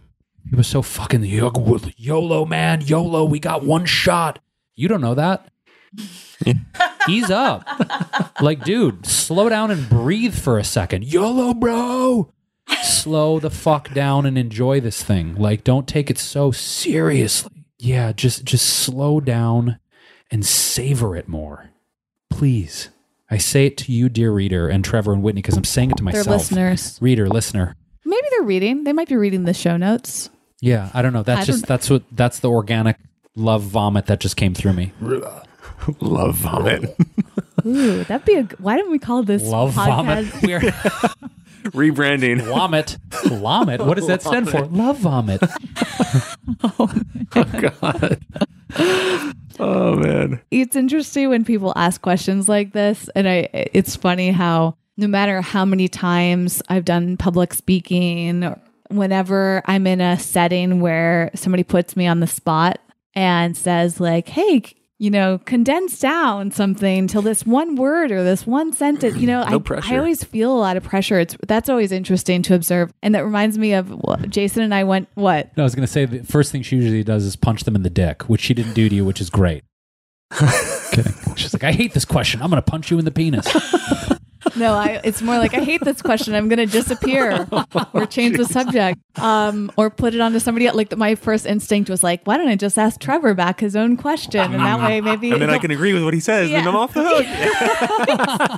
But what's interesting is I think I was observing this within myself during a New Year's Eve party that Jason and I went to, a month ago or whatever it was. And it was at this amazing wellness space. And so it was just full of all these incredible wellness people. And there was maybe 40 people there. And they had every single person go around and share something. I forget what the question was. Wow. It was really interesting. I mean, Russell Brand was there. And so he shared something. And Marie Forleo is somebody else I really admire. She shared. So you have those two, and then you have all these other incredible people that might not be as well known, and they're sharing all these words of wisdom, right? Wasn't the question what are your hopes and dreams for the new year and beyond? And then it turned into a lot of people giving advice. Holy moly. And it was very really lengthy, long, but beautiful, deep answers. Yeah. It took at least an hour to go around. It was it was special, but I did get kind of bored. I was like, you're just sitting there and listening to people talk for that long, it can feel very draining for me. But I really didn't want to contribute. And so I strategically found a way to leave because there was all this pressure from the group to talk. It started off as hey, if you want to share something, go ahead. And then it turned into every single person speaking whether they wanted to or not. And for me, I'm like, I don't want to be pressured to speak. So I got up and left so that when it came around to me, it would skip over me. And it was noticing that avoidant side of myself. And I was just kind of I think that I have this, I think maybe to answer your question, Trevor, is what I'm kind of doing through sharing this is that it's really about getting in tune with who you are and similar to Jason is not being afraid of it. If we can just gain more clarity, if we can peel back the layers and try to figure out who we are amongst everything we see, because I think we get very clouded and we lose sight of who we are because we start to compare ourselves so much to other people. And that makes it tough because we're so busy looking at what other people are doing. We forget what do we really want and who we really are. Most of us grow up with being in the traditional education system. And so we're covered with the layers of what our teachers have taught us about who we should be and how we should operate in the world. It's hard to gain clarity on ourselves based on our parents or parental figures, our family members, and what they tell us. Mm-hmm. We're so impressionable. We're shaped by the people in our lives. And so a lot of the times it becomes really hard to figure out who you really are and what you really want. And I think a lot of us walk around with resentment and confusion and fear because we're not living out what feels best to us, but it's so hard to identify that sometimes. So in that moment on New Year's Eve, I felt I don't like to be pressured. I don't like to be cornered. I don't like to be forced or controlled into something. If I want to speak, I'll speak. But if I just want to listen, just let me listen, right? And so in those social situations, I'll sometimes get really frustrated, or feel that pressure to say the right thing, And I've noticed that within myself is sometimes I'm so busy trying to do the right thing or say the right thing to please other people that lose track of what I really want and who I really am. So I think that's a huge mission of mine, is to not only figure that out for myself, but encourage other people to do that too. It's like kind of going back to Jason, be unapologetic for who you are and what you want. You know, I think it's still very important to operate from a place of caring for other people, like not to take it to a narcissistic or ego-based extreme of like, I'm the only person that matters and screw everybody else. I'm going to do what I want, right? I think it's still very important for us to function as a community and to take into consideration how other people feel and what other people's needs are. But it goes back to that cliche advice, is you have to put the, what's it called in the airplane, the mask on your face. What's it called? Oxygen mask. Oxygen mask. First. Yeah, you have to put that on yourself first. And a lot of us grew up seeing that advice and being confused. Like, what do you mean? Like, there'd be like a picture of like a little kid next to an adult, and they're like, the adult's got to put it on first. And you're like, what do you mean? Like, our instinct is to put the oxygen mask on the little kid first. But the reason that advice is in place is if we don't take care of ourselves first, we will not be able to help other people. So coming back to you, Trevor, too, it's like, from an environmental standpoint, if we want to change the world, we have to start by changing ourselves. We have to take care of ourselves if we are going to have the emotional or physical resiliency to go make a difference. So my advice is just to continue to look inward so that you can make a bigger input outward. Yeah. Mm-hmm. It really does start within, and it's become kind of cliche, but I don't think enough people really take it. We hear all this advice, but a lot of us take in information and don't actually apply it. Well, yeah, because y'all weren't listening the first 5 times. That's why. Yeah, why do they say this stuff? Oh, because y'all weren't listening. Well, I think people can listen, but implementation is the key. I mean. You can't just take it in. You have to actually take action. Yes, it's like we all know it's good for us to meditate, but that doesn't mean you're going to meditate every day. We all know that yoga or moving your body for 20 minutes a day is great, but a lot of us just want to sit around and do nothing. Like, we know what we could be doing to improve ourselves, but a lot of us aren't doing it. And I think if you think about it from an internal and external motivation point, like, how can you, if you know that you're going to feel your best, life is a lot nicer. And if you know that when you feel your best, you can also help the world improve, then I think it really becomes motivating. Wow. Amen. All right, Trevor, it's your turn. Yeah, you're not escaping this one, sir. Damn it. Just in case. Well, you guys, that was really good. Well, you should be used to this. You've been hearing so much of it. I will say, I want to give a shout out before I forget that, Trevor, you have some of my favorite email newsletters that I've ever read. And I actually, before you got here, had Jason read through a few of them. I'm like, this is a really great summary of who Trevor is and what he believes in. And I just love your insights and the things that you share. And I love the music that you put out recently. I'm going to link to that in the show notes at wellevator.com. And is this something that's publicly, it's not just for your friends, like anybody can sign up for your newsletter? Yeah. Okay. Yeah, I've been really lazy with it lately. I just it hasn't felt right to put out something when I didn't feel like I had something important to say, but thank you for that. Really good. Now I'm totally going to get back on it. Honestly, and I'm putting the pressure on because the listener might go and sign up after this episode. And they ought really to. Good. They ought to, because the tangential, dynamic, lovely nature of what Whitney exposed me to with your newsletters, I loved the dynamism and how tangential. And I say that as a compliment of like, we're going from like, this 7-track EP about loss and heartbreak and anger and like raw human emotions, this great instrumental stuff. And then another newsletter, you're referencing the wisdom of Mike Tyson. I'm like, no, it's the dynamic. Don't forget the one that Jason was very intrigued by, which was, this was, I think, years ago. I pulled them up. Was your music video? It was like an Arnold Schwarzenegger, like the a Terminator. Terminate my love. Yeah. Oh, that was so fun, man. Yeah. That was Doug Bressler. We're gonna link to all of this in the show notes. But that's life. Like I love getting a glimpse into your brain that way, because of obviously your desire to consume so many aspects of life and interpret them as an artist, sharing resources in the music and your acting and these great quotes. And I don't know, it's just an appreciation of like, I'm getting a little glimpse into this man's brain, and I like what I see. Thank you so much. That's a wonderful thing to hear. Thank you. Now I'll have to get back on. I've almost sent about 5 newsletters since the last one, but I just stopped. I was like, it doesn't resonate with me. But maybe I'll push through that now. Maybe Thank it's you.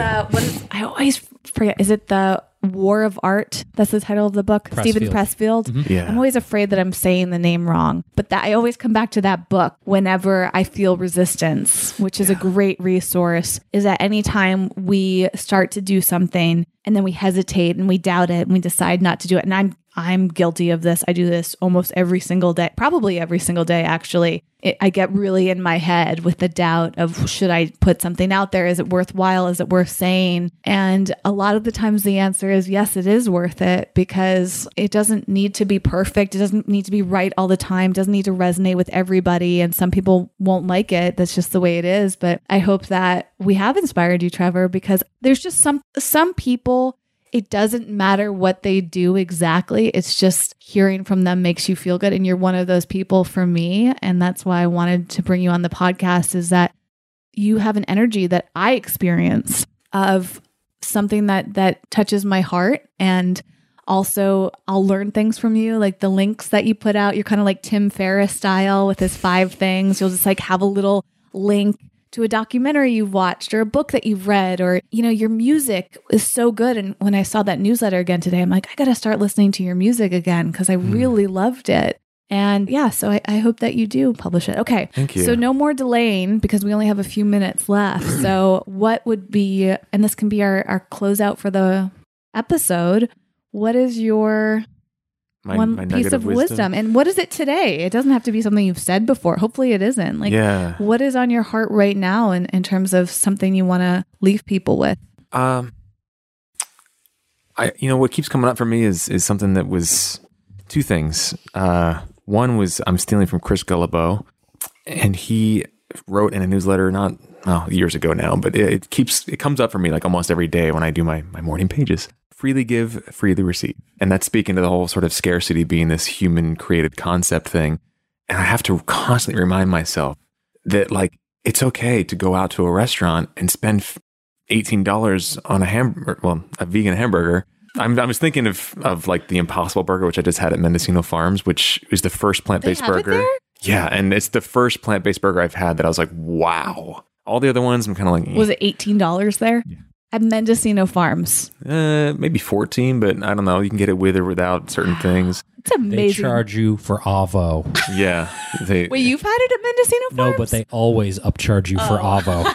They upcharge you for a lot of things, but did you know you can get just a little piece of advice for any? I guess the Beyond Burger and the Impossible Burgers at Burger King. If you want to get it cheap, I've had it at Burger King, but they also put the cheese on it and they put mayo on it. Like that's you can not take it off. plant-based. Yeah. But I don't know. It's also Burger King. Yeah, it's Burger King. You'd rather go to Mendocino and spend $14. Okay. Anyway, but the idea, freely give, freely receive, because sometimes I don't successfully walk that line between intentionally frugal and putting my money where I want it to go and being cheap. Which is perfect I brought up cheaper options. You're like, sorry, Whitney, I'm not being cheap. I've been there.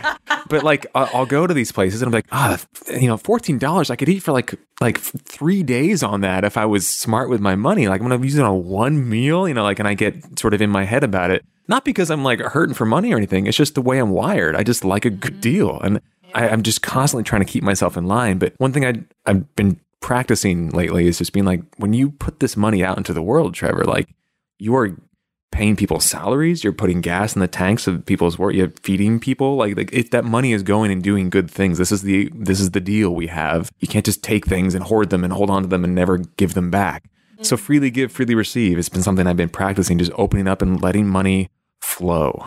Letting money and abundance and love and energy and relationships and all that just flow, and stop trying to, isolate things and containerize them. So that's number one. And number 2, a podcast guest said this to us a long time ago in the early days of the podcast. Blanking his name, Darren Petty is his name. He's an actor, a stage actor, he's done some TV. But we asked him this question and he said, wear life like a loose garment. And I like that. And that's, I think, subconsciously where I got that ill-fitting shirt thing from when I talked about the podcast earlier. But I just love that. Wear life like a loose garment. It's just a fun, nice way of saying, don't be such a Fill in the blank. Fill in the I want to blank. hear. I don't know. What, Trevor? We're like waiting for you. Don't be such a stick in the mud. YOLO. After okay, let's each say what word came up for us. For me, I was like, is he going to say tightwad? What were you? Yes, thinking? I was actually. You were okay. I was going to say stick in the mud. To bring it back to the third. Don't be such a stick in the mud. Yeah, but why would he like be afraid to say stick in the mud? Like you hesitated. That's just what came up in my mind. Like, is that an offensive term? I mean, I also, the choice B was douche. Don't be such a douche. Oh, okay. That's the real. That's But for you, was tightwad is what you wanted to say? I tend to I gravitate towards like systems and rules, and like I'm the kind of person that like when I have a little revelation about something, I'm like, figured it out, done, moving on, next. That's my solution for the rest of my life for that area. Like I'm an early riser now, 5 a.m. every day for the rest of my life. That reminds me of I have these flashbacks to working at Apple sometimes, and I remember being in the back room, the break. It was like our break room at one point was in the back area where we stored all the stock, and we were answering the phones. That's like where we would hang out. Yeah, remember, like God, so many memories at the very beginning, back in like 2005, 2006, before you left, Trevor, we would all like hang out in the back, and it was like acceptable to do that until things got really strict. And I remember one time you came in with a salad. Actually, you know what? Now that I'm really thinking about it, maybe it was like out in the theater during a break or something. Somehow I remember you with a salad, Trevor. And you, what? I'm so embarrassed of who I used to be.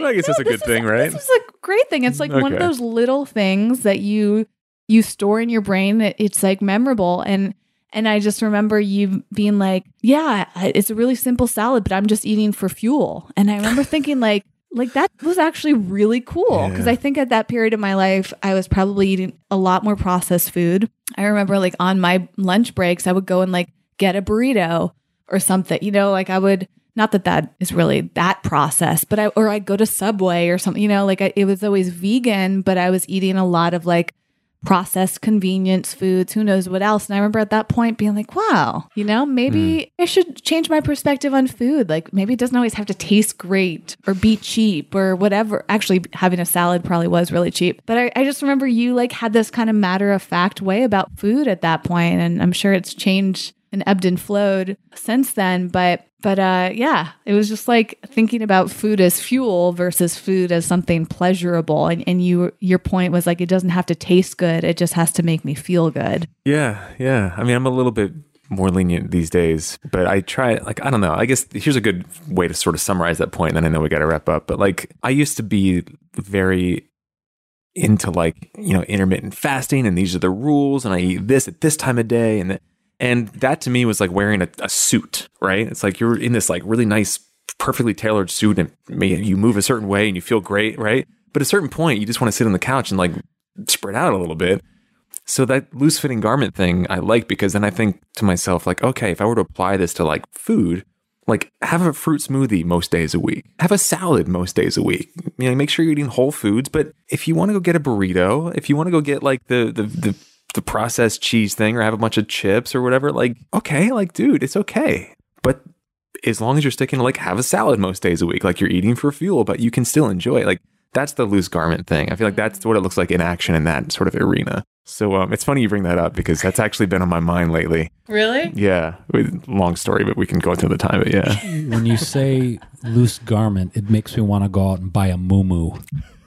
Like I feel like I wear very tight clothing, and I feel now as if I want to actually, the one thing that I do want to wear that I haven't worn in public yet is I bought a robe last year, but it's a robe that is gold and navy. Wait, what do you mean wear it in public? Do you guys remember Earth, Wind and Fire? Yeah. Okay. Do you remember in their heyday in the 70s and 80s, they would dress up like kind of these flowy Egyptian robes? It was kind of like a little bit of funkadelic, like it was kind of like George Clinton and Earth and Wind and Fire had these garish costumes. It's a garish robe, and it is loose fitting. And I feel like I just want to sort of do like this Earth, Wind and Fire Prince tribute and just wear like leopard print underwear with this robe and just walk around the streets of LA. You've inspired me to do that. Dude, if Jared Leto can get away with it, you can get away with it. Damn right. Damn right. Thanks for listening and getting out of your comfort zone with us today. For For show notes and more high-performance resources to help you thrive, go to wellevator.com. That's WELLEVATR.com.